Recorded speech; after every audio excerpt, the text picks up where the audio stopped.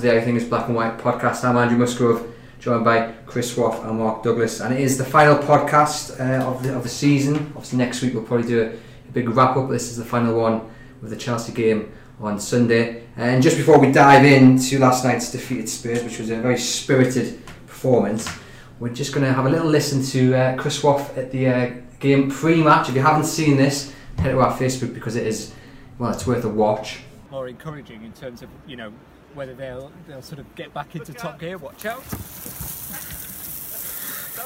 That was just caught live on camera, so That's as on you being framed anyway. that is exactly it.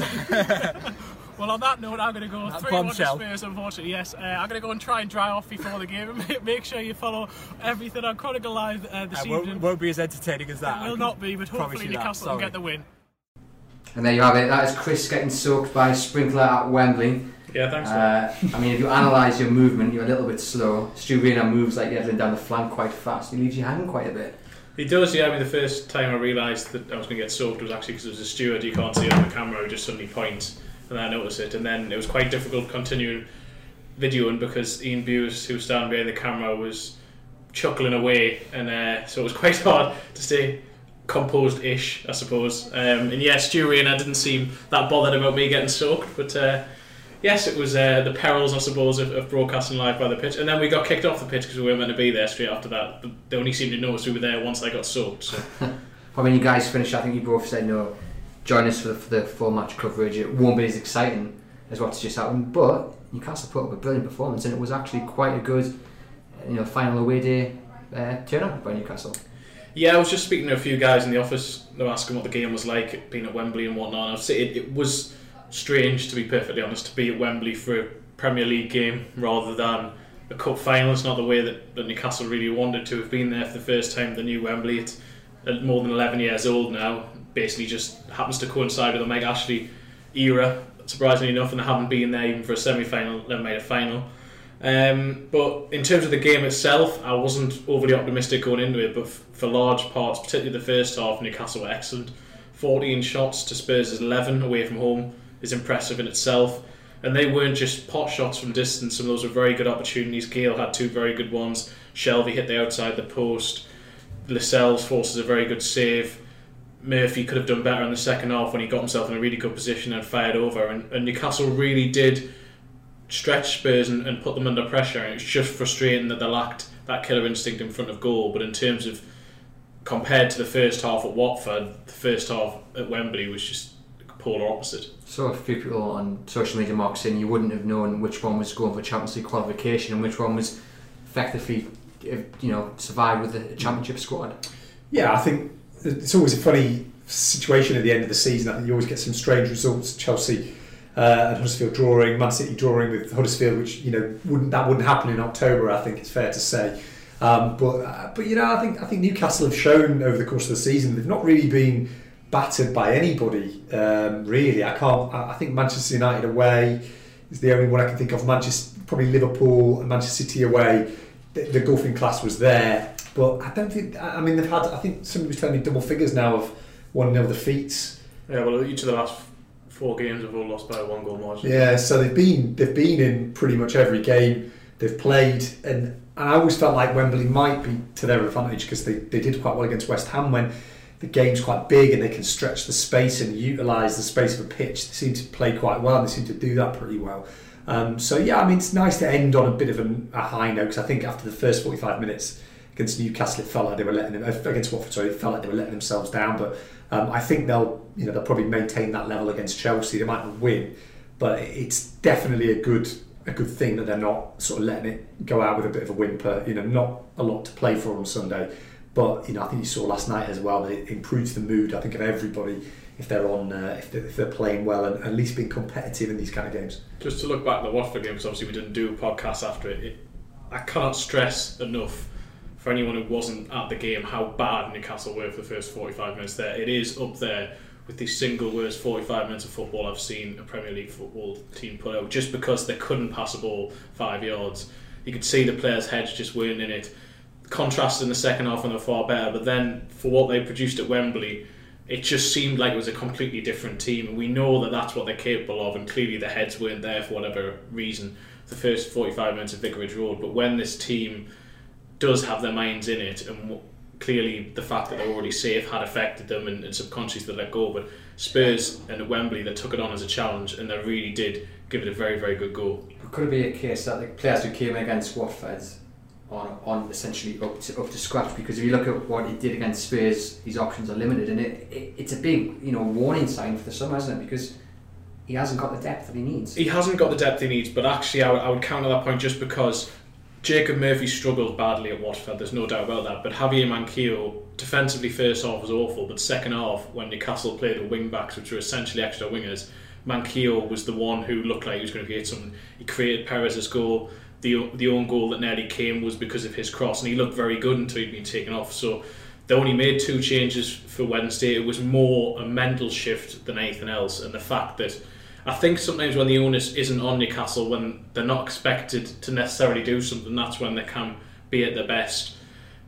Benitez had a game plan against Spurs. He realised that if you isolated the wing backs who were going to go forward, if you got people going in behind them, dragged the centre backs out of position, then you could really get at them. And Newcastle did it over and over again. Perez and Gale and Yedlin kept going wide. Strangely, Kennedy didn't really get into too many advanced positions. It was a strange game again for him. He was quite quiet for large spells, but Perez was excellent, and Diarmi just working so hard in midfield, and Shelby pulling the strings. And I think it was more of a mental shift than anything else, but the squad depth is definitely an issue he needs sorted. You mentioned Perez there. His run of form of grabbing the goals, I think Newcastle's top scorer now, has been essential, given the fact that Dwight Gale just can't seem to buy a goal. I mean, a couple of chances last night, Mark. We've been seeing this. It's the same story all season, really. Dwight Gale can't fault his work ethic, can't fault his commitment to the team, but as an out-and-out Premier League goal scorer, it's not looking likely that he's going to prove himself. Yeah, it's a real shame as well, because I think he probably would have felt at the end of last season that he'd earned a chance to go back to the Premier League and prove a few people wrong. As it's worked out, it's probably proved the people who said he wasn't quite at Premier League level right. I don't necessarily even think it's a talent thing. I think they need something a bit different from what Gale is offering them. Newcastle, what's going to happen, I think, if it all works out as it should, is that Newcastle will probably bring in a better quality of striker, will play a different way with the better quality of striker. The fact is, I think that Rafa Benitez knows that Dwight Gale isn't the strongest Premier League striker, so he's playing a way that probably doesn't help Gale, whereas last season obviously they played a different way. I mean, Gale is, it's interesting that the guys, our sister paper at Stokes, the Sentinel, said that Stoke are really keen to get Dwight Gale in to fire them back to the Championship. He might end up being that kind of player who just can score goals in the Championship, and score 15, 20 goals in the Championship, but just can't take the next step, and there's plenty of them there. His race is probably run a little bit in Newcastle now. That sounds terrible, but I think it is the case. Like you said, he's missed a fair few chances this season. I think he's a good lad. I think his work ethic's good. I think he's I think he's done what Rafa's asked of him. But you need to take chances. You need to take chances. You need to be in the right places and finish off those chances. I just don't think that Gale is at the Premier League level where you need to have a little bit. You need to be a little bit quicker. You need to have a little bit more ingenuity. I don't think he's at that level. Perez, who's had a lot of criticism, I think he has a little bit extra to his game because he's got that technique that maybe Gale doesn't have. I mean, some of Perez's goals recently have been really good goals. He's clever as well as runs he makes. Perez, he stretches defences. He offers something very different, as Mark says, that ingenuity. I think in terms of striker-wise, from what I've been told over the last 8 to 12 months, what Rafa really ideally would like, he'd like 2 strikers, but one of them he certainly wants a bit more of a physical presence up front. Slimani may have been option Z in January, but option A was Jorgensen, who also is a big powerful forward. He wants someone, not a target man so to speak, but almost a focal point up front. I don't think he's necessarily had that, and he'd like to build around that. And then he wants a B option of maybe that be a quicker man or whatever. So I think that some of the strikers Newcastle will look at this summer will be the Jorgensen type, a bit bigger, bit more physical. So we'll hold a kind of transfer special in the next few weeks. But however, I'm just going to say that it's going to be a very interesting start of the transfer because of say Stoke come in with a bid of £15-20 million, Fulham do the same at Mitrovic. And Newcastle then do you think Newcastle accepting 2 bids and then wait to see if they move in the market? Because given Newcastle's history, it's not exactly done early, is it? I think the main thing at the moment is that Rafa needs to know exactly where he is. Now, those talks I think have been a little bit frustrating for Rafa so far, judging by what we're hearing. I don't think he's being told exactly what he wants to hear at this point. I think he really needs to get around the table with Mike Ashley to thrash those out. But at this point, there's no suggestion that's going to happen, and it means that Rafa is really left to kind of debate whether it's worth taking what Lee Charney's saying and running with that. I don't think £20 million bids are going to be coming in for those players too early in the window, because I think they'll know that Rafa Benitez won't accept those bids straight away until he really knows where he stands, because that was exactly what he did last summer. He's kind of cautious by nature. I don't think they'll sell both of those players until he knows exactly where he stands, until he knows that he can go and get the player that he needs. But I think if Newcastle start next season with Mitrovic, Gale, let's think who else he'd probably sell. There's a few others he'd probably look to sell. If they start the season with those, Rafa Benitez won't be here because he's just not prepared. I don't think he's going to be prepared to spend another close season looking for a Joselu version 2. He's just not going to do that. 2 players who, if Mitrovic and Mbemba are here at the start of next season, then things haven't gone according to plan for what Rafa Benitez wants. Lots of noise has been made recently. Obviously, Rafa kind of says in the press conference there is no news. It is where it is. Well, obviously, we hear kind of different things behind the scenes. Should we be worried? I don't think it's something to necessarily. I wouldn't be panicking certainly, but I think part of the frustration from the talk so far is that my understanding of it seems to be that Benitez's representatives are making clear what he needs, and that they're not quite sure, because Mike Ashley isn't there. No matter what anyone else says, they're just not quite sure it's going to be delivered upon, and that is the problem. That at the club, Mike Ashley wants to be have this hands-off approach. Yet nothing, as we've said many times before, nothing big happens until he's there and he gives it the say-so. So I think that the inevitable conclusion will have to be either a conference call or Mike Ashley physically come and sit in front of Rafa Benitez and they thrash this out properly. I know we had this last summer, but Benitez isn't. He was arguably fooled once. Then it's not going to happen again. It's clarity that he needs. I mean, the problem is that people, I think, read it as Rafa wants to know how much money he's got. He wants to know what the budget is. He wants to know, how much am I going to get. Our understanding of it is that he wants clarity. So if the situation is that he has to go to Mike Ashley every time he spends over £12 million, he just wants to know that that's the situation. Because he says, I'm a manager, you have to let me manage. So basically, if his transfer budget is £30 million, it's not necessarily that he's going to walk out at that point, but he's going to say, right, well, if I want to spend £20 million on a striker, and that's the only player that I sign, back me on that, and blame me if it goes wrong. Don't give me what happened last summer, which is that I gave you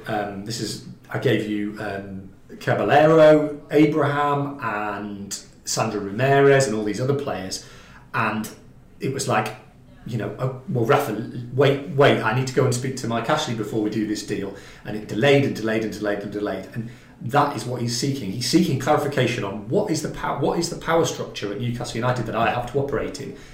If I'm told I'm the manager and my decision is final, and I want to spend £20 million on a 32-year-old striker, and that is my decision, back me in that decision, or tell me we don't do that. We're not that kind of club, and then he can make a decision on whether actually whether that's the structure that he wants to work in. But his frustration, I think, has come because he feels that he has a business plan.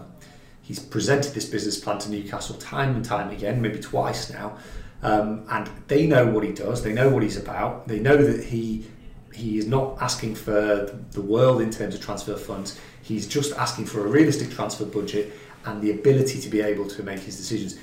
And then, so on the top of that, so that's the immediate thing. But if he's going to commit his future 5-6 years contract, which I think Newcastle would like to ideally tie him down to a long-term contract, then it gets bigger than that, and he wants reassurances over the academy, he wants reassurances over the training ground, and he wants reassurances that the club will back him on things like contracts for players who move forward. But if if they basically say, look, we can't give you those assurances, but we can give you the assurances that this is how transfers will work this summer, he might say, well, I'll sign another year extension, I'll sign another 2-year extension. Although there is the possibility that Rafa Benitez will stay with the contract he's got, I think he accepts that is not the best situation, because if you're asking players to come in and sign a 4-year contract to come and work with me, Rafa Benitez, and there's going to be uncertainty until the end of the season about where he is, he knows that that's not an ideal situation. So that's why he wants clarity now, and that's what he wants to know. He's not asking, I don't think, for £100 million. I think he wants a competitive transfer budget, and he wants to be able to feel like, look, I can bring in 3 or 4 players who can maybe make us competitive. Dubravka, Kennedy, and then maybe 2 or 3 others with sales. So if Gale and Mitrovic go, that might raise £30 million. And he maybe wants to say, do you know what, I want to spend all of that on one player, and it might be a 28-year-old who has no sell-on value. But his argument in that is, okay, you look at it and say, he's got no sell-on value, that 28-year-old. But Rafa is like, but he takes us to another level, improves all the players around it, so we can maybe sell on that player or this player, and also improves the standing of the club, because we're now a top 8 team, we've got a cup run. That's his point, is think about it from a football perspective rather than a simple money-making account, because he's saying, look, previously you've done it this way, where you've only signed players who will have a bigger sell-on value. He said, and it's worked in terms of those players' values have gone up, but the club itself has not benefited. And he's saying that's why it doesn't work that way, and that's why I'm telling you now that we need to go another way. So that's really, I think, I hope people understand that's pretty well sourced, really, is what he wants. And I mean, when Mark talks about the training ground and the under-23s and things like that, on Tuesday, I sat waiting for Rafa Benitez. He just did several different parts of his press conference, and I sat and waited. You'll get a 5-minute one-on-one with him if you're waiting for the Chronicle, and then because Lee's been off, I was doing that bit. And you sit in the indoor barn as it is there, and because it was a hot day, I was literally, this isn't very pleasant for anyone listening, but I was literally sweating. And when Rafa Benitez came in, he was asking if I was okay, because the players can't train in that during the summer, but during the winter it's freezing cold, and he wants the ability for that to be sorted so that they have proper airflow in there and that you can manage the temperatures. But then you look at the under-23s and the fact that no players come through academy wise. He looks at his current squad, and he gave the comment last week about he'd like 2 or 3 players to be able to augment the squad from his under-23s eventually coming up.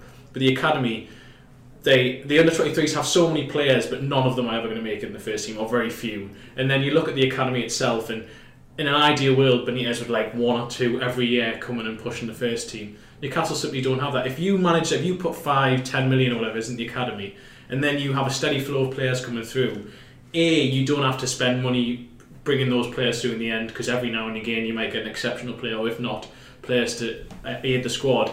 And then anyone who isn't quite your level, you can sell to Championship, League 1, League 2, even Northern League teams. You might get a little bit of money back from them, and it's self-investment. And at the moment, Newcastle simply don't have that. The academy is it almost isn't fit for purpose at the moment, because it just doesn't produce players. And Benitez just thinks all of this needs to be structured, and if you want me to stay here long term, and you really have a proper business plan, the academy is a focal point of that. Do we think Ashley's picked up the phone and wished him congratulations on that surviving? He has, yeah. They spoke, I think it was very briefly. I don't know if it was text messages or actually by over the phone, but he has wished the squad and Benitez congratulations once they reached 40 points. Yeah. I think the reason, I know your next question, Andrew, is going to be why won't he just give him what he wants? And I think probably there's 2 reasons for that. One, I think Mike Ashley is sceptical about giving power to managers, because he feels that, look, I've given power to managers before. I think he would say probably, or I've given power to the football side of things before, and it hasn't worked. He's also worried that Rafa might, I think he'd probably be not worried, but he might think, well, Rafa could walk out, he could get a better offer and go. And I think there's a little bit of him as well saying, well, I might sell the club. I think at the end of it, Mike Ashley is basically saying the money that the club makes, you go and sell. You go and spend, you can spend that however you want. That's his message to the club.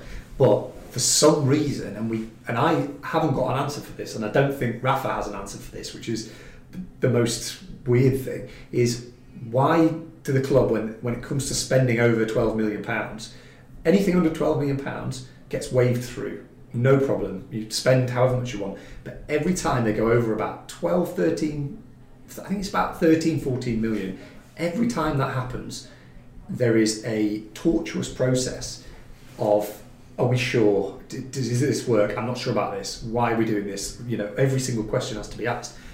I don't have an answer for that, and depressingly, I don't think Rafa has an answer for that. And when people ask us as journalists, why can't you put the questions to Mike Ashley, it tells you everything that Rafa Benitez, the manager, can't get those answers either. And I mean, I think that is actually, in my opinion, this is just an opinion, I think that is a deliberate policy by Mike Ashley, because that's how he likes his companies to work, have a bit of mystique and a bit of so that people don't just go and spend money willy-nilly, because he wants them to think, Mike's going to be kind of counting the pennies here. We need to get this right, and I think it's a deliberate policy to keep costs down. Mike Ashley might say that's not true. Lee Charnley might say that's not true, but I think that's what happens. But the fact that he can't get the answer as to exactly what is the power structure, exactly why you do it, is the main reason, the main stumbling block at the moment. And then, like Chris said, until Rafa meets Mike Ashley and gets him to actually answer that question, I think we're going to have this sort of, maybe this sort of slight impasse there, and it's frustrating. But it's like anything else. If there's a middle person between two people who are doing any sort of business deal or any conversation, really, there's always, it becomes like Chinese whispers, and then you don't get clarity. It takes longer for something to come there and back, and that's why these talks are dragging on. I think, for me personally, I think the inevitable consequences that we'll have to speak directly with one another. Maybe it'll be sorted before that, but I would very much expect at this stage that he's going to need some direct reassurance from Mike Ashley, because otherwise I just think some of the decisions, some of the things he wants clarity on, I just don't think the people in Newcastle United can give them without Mike Ashley saying so. With the World Cup coming up, and obviously again, Rafa said in the press conference, there's no deadline, it's just conversation. We'll have another one next week.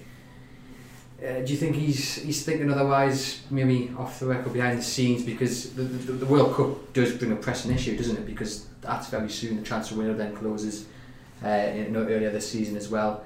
It's not a case that you can just sit around and hope these conversations turn out correctly. I think he is, and he isn't worried. I think he is, in the sense that he would ideally like to be able to. He's got plans for pre-season already formulated. He has plans for he'd like to bring already formulated. He's the sort of man who, now, as soon as Newcastle was safe, he wanted to be on to the next thing, and he hasn't been able to do that, and that for him is a serious frustration. But at the same time, if suddenly a deal was if suddenly he got what he wanted, even if it was in 2 weeks' time, as soon as that point reaches, I have no doubt that Benitez has already got lined up exactly who he's going to bring in and what he's going to. He's already got all those conversations, so, and he's already got the say so from, or he's been speaking to agents of players. He knows the prices he's going to have to pay, or generally what the club are going to have to pay. So things will go into motion very, very quickly once it happens. He has all that laid out quickly. In an ideal world, you'd want it sorted already, but I'm not overly concerned yet. If it drags on for weeks and weeks, then yes, but I'm not overly concerned, because the World Cup year is difficult for transfers anyway, and if there's one person who's going to be able to get things sorted when he needs to, I think it's Rafa Benitez. And I guess the frustration is then what that Rafa probably does. He's very precise. He's got files on players, and he will be prepared. But the players that he's possibly targeting will be within a budget that he's assuming he's going to have at Newcastle. It won't be what he had at Liverpool. It won't be what he had obviously at Real Madrid. And yet we'll probably come back to this in a few weeks' time, where we'll probably be sitting over the same question. It's budget, whereas Rafa's probably planned within a sensible budget. I would think that Rafa's got players for different eventualities. I mean, he had a transfer wish list in January. I think that supposed that there might be a takeover and there might be some serious funds available to him. But I think one of the frustrations of last January was they felt like they put in a lot of work, and last summer actually felt like they put in a lot of work that was ultimately wasted. They felt like we put a lot of work in on Abraham, on Caballero, and it didn't happen. And I think he's a man who's got a plan for every single eventuality. So I think budget wise he'll be assuming that it won't be a million miles away from. It'd probably be about, I would think, it will be sort of double what he had last summer. But whether that's got wages and transfer agent fees and things like that involved in it as well. So I think it's always difficult for every manager at this stage. It's not that won't just be Rafa who'll be seeking a bit of clarity on budgets, because I don't think clubs really work that way anymore. They're almost like they kind of go in and research a deal and then see if it's there. I don't think he'll have a budget of XYZ, but he wants to know a general figure that he can go to teams with, because I think last summer what happened was he was investigating a lot of deals that eventually they couldn't do because they didn't have the money. Like Lucas Perez, remember him? For Arsenal, he was really keen on him, wanted him. He had Sandro Ramirez of Malaga. Was he Malaga? Who ended I think it was Malaga. Yeah, who ended up at Everton. He had him lined up. Basically, he had that deal agreed, and then Everton went in and offered huge money per week to him, and it failed. Obviously, not worked out for Everton.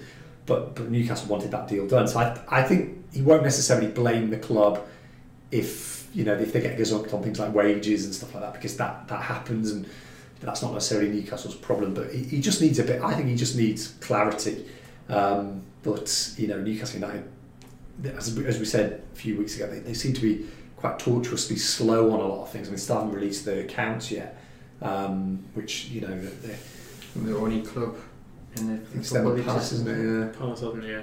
But in terms of the clarity point, I think the perfect example of that was the Nikolai Jorgensen deal. If Benitez goes to Newcastle United with the player and says, look, I want Nikolai Jorgensen, Feyenoord are going to want the best part of £20 million from him. If Newcastle turn around and say, we're not going to spend that on him, then that's clarity and you can move on to something else. But they spent a week basically offering terms that were never going to be agreed, and that was the whole part of a torturous process again, whereby if Benitez wants to be able to spend a certain amount of money, but at the same time he also wants the club to be honest with them, and rather than let that drag on for a week and waste a week whereby Newcastle are never going to get close to the break, just say, look Rafa, we're not going to spend that on this player. And then he could have spent that week, right, we'll go to plan B, we'll 12 million, 15 million, whatever for a player instead.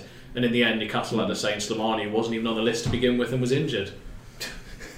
I think the Jurgensen thing was interesting because they could have gone and done all of that at the start of the window if Mike Ashley had intervened, but he was away, and I still can't quite work out how that works. That Mike Ashley went on record last summer in the Sky interview saying I'm passenger on the bus, my influence over the club is negligible, but then we actually had physical evidence in January that him intervening unlocked things so that they could actually go and spend a bit of money.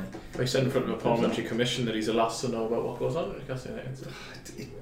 It's just bizarre. It's utterly bizarre, and we just have to hope that Rafa's not too discouraged by what he's told and sort of starts to actively agitate to get away, because that would be a disaster for the city and for the football club.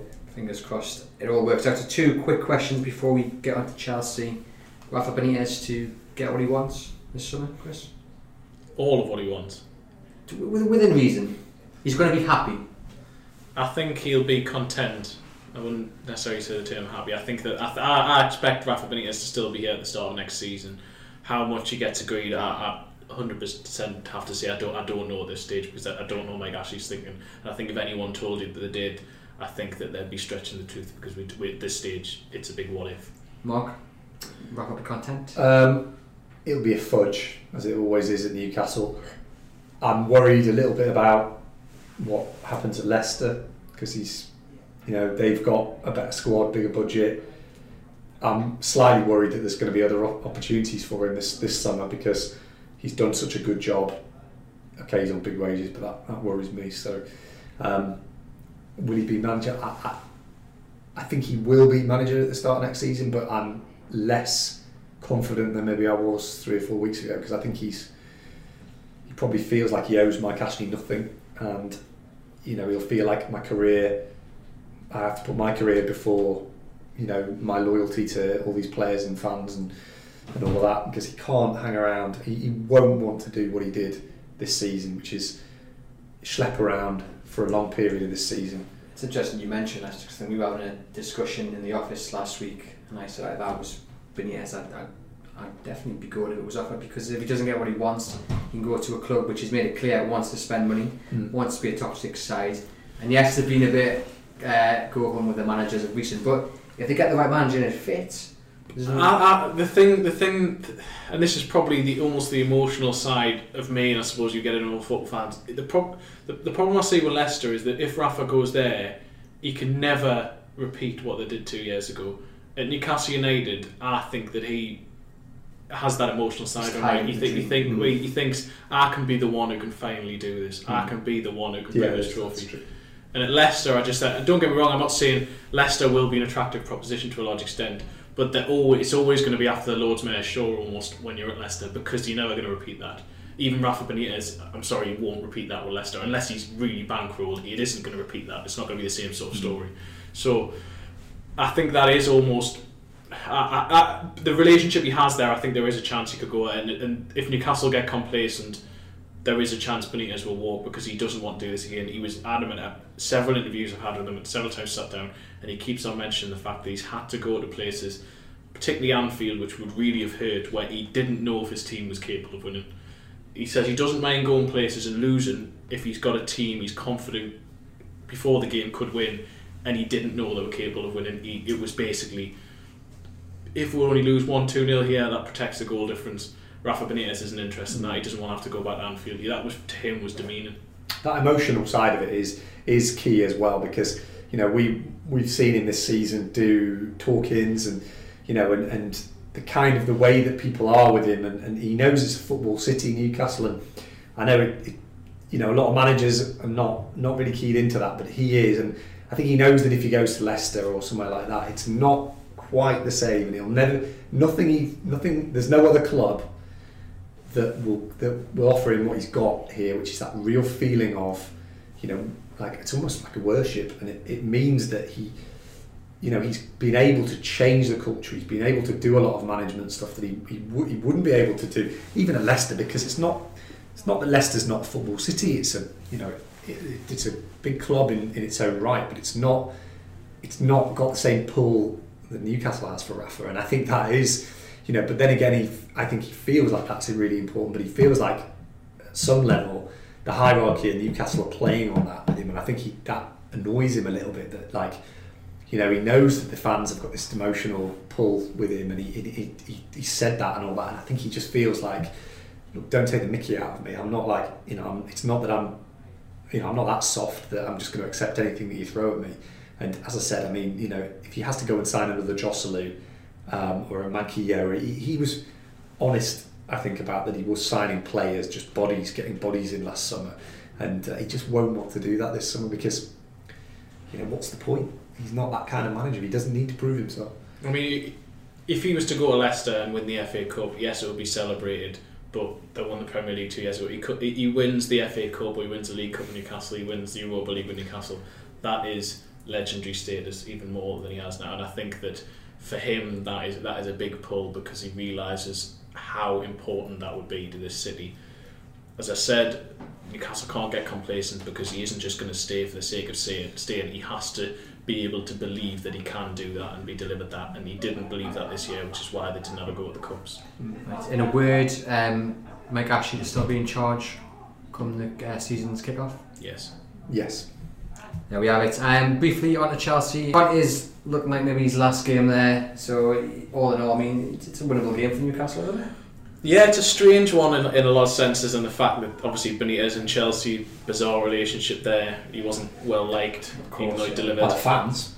By the fans, yeah. I mean, love him. Abramovich very much loves him, and would love him back in an ideal world, but realises that politically that probably isn't going to happen. Conte, bizarre situation. If everyone has known he's going to go, he even basically hinted it the other day when he said, we'll find out in the next fortnight what's going to happen. He's just waiting for the club to sack him. I think he's quite happy for the club to sack him. So I think I don't know what to expect, because Newcastle were brilliant on Wednesday night, but equally they were awful for 45 minutes last Saturday against West Brom. They didn't really get going. I just tilting towards a Newcastle win, because they tend to do well on the last day of the season. They've got a history of particularly at home against top 6 sides, having a good record. So I am tilting towards that, but equally it wouldn't surprise me if Olivier Giroud scored as he always does against Newcastle and Chelsea won 1-0. There's going to be flag displays again, kind of celebrating the season, I guess. But you would forgive the fans for having that bit of trepidation about what is to come afterwards, wouldn't you? Yeah, and I think that's the frustration at Newcastle, isn't it? That it always seems to come tinged with a little bit of what might come next. And that's the Mike Ashley era, I think, rather than looking forward to the summers. It tends to be that you're wondering where things are going to go. I mean, close seasons recently. We've had Joe Kinnear being appointed director of football. We've had Rafa last summer getting, looked like it was going to be a summer to look forward to, and then Rafa, it very quickly unravelled, didn't it? And I spent the entire summer worried about a book that I had out about Rafa and thinking he was going to have resigned by the time it came out. So I was probably as nervous as any fan out there. But yeah, it tends to be that you can't really look forward to the summers because, there's always some twist around the corner. The one thing I would say is, obviously we just said there that Mike Ashley would be in charge. We said consistently through the months of the takeover that if it's going to get done, it's going to get done very quietly and very quickly. We've heard nothing. Amanda Staveley's people have said nothing, deliberately have said nothing. So you never know. We could have good news this summer. I mean, I'm not saying I've not heard anything to suggest that that's going to happen, but perhaps that's a good thing. No news. It's good news, and of course there are other good Newcastle United books as well. Like you can read. Shameful plug there, Mark. There are no good other Newcastle United books that you can read apart from Inside the Revolution, which is still relevant this summer. Available at all good bookstores. Prediction wise, then, guys.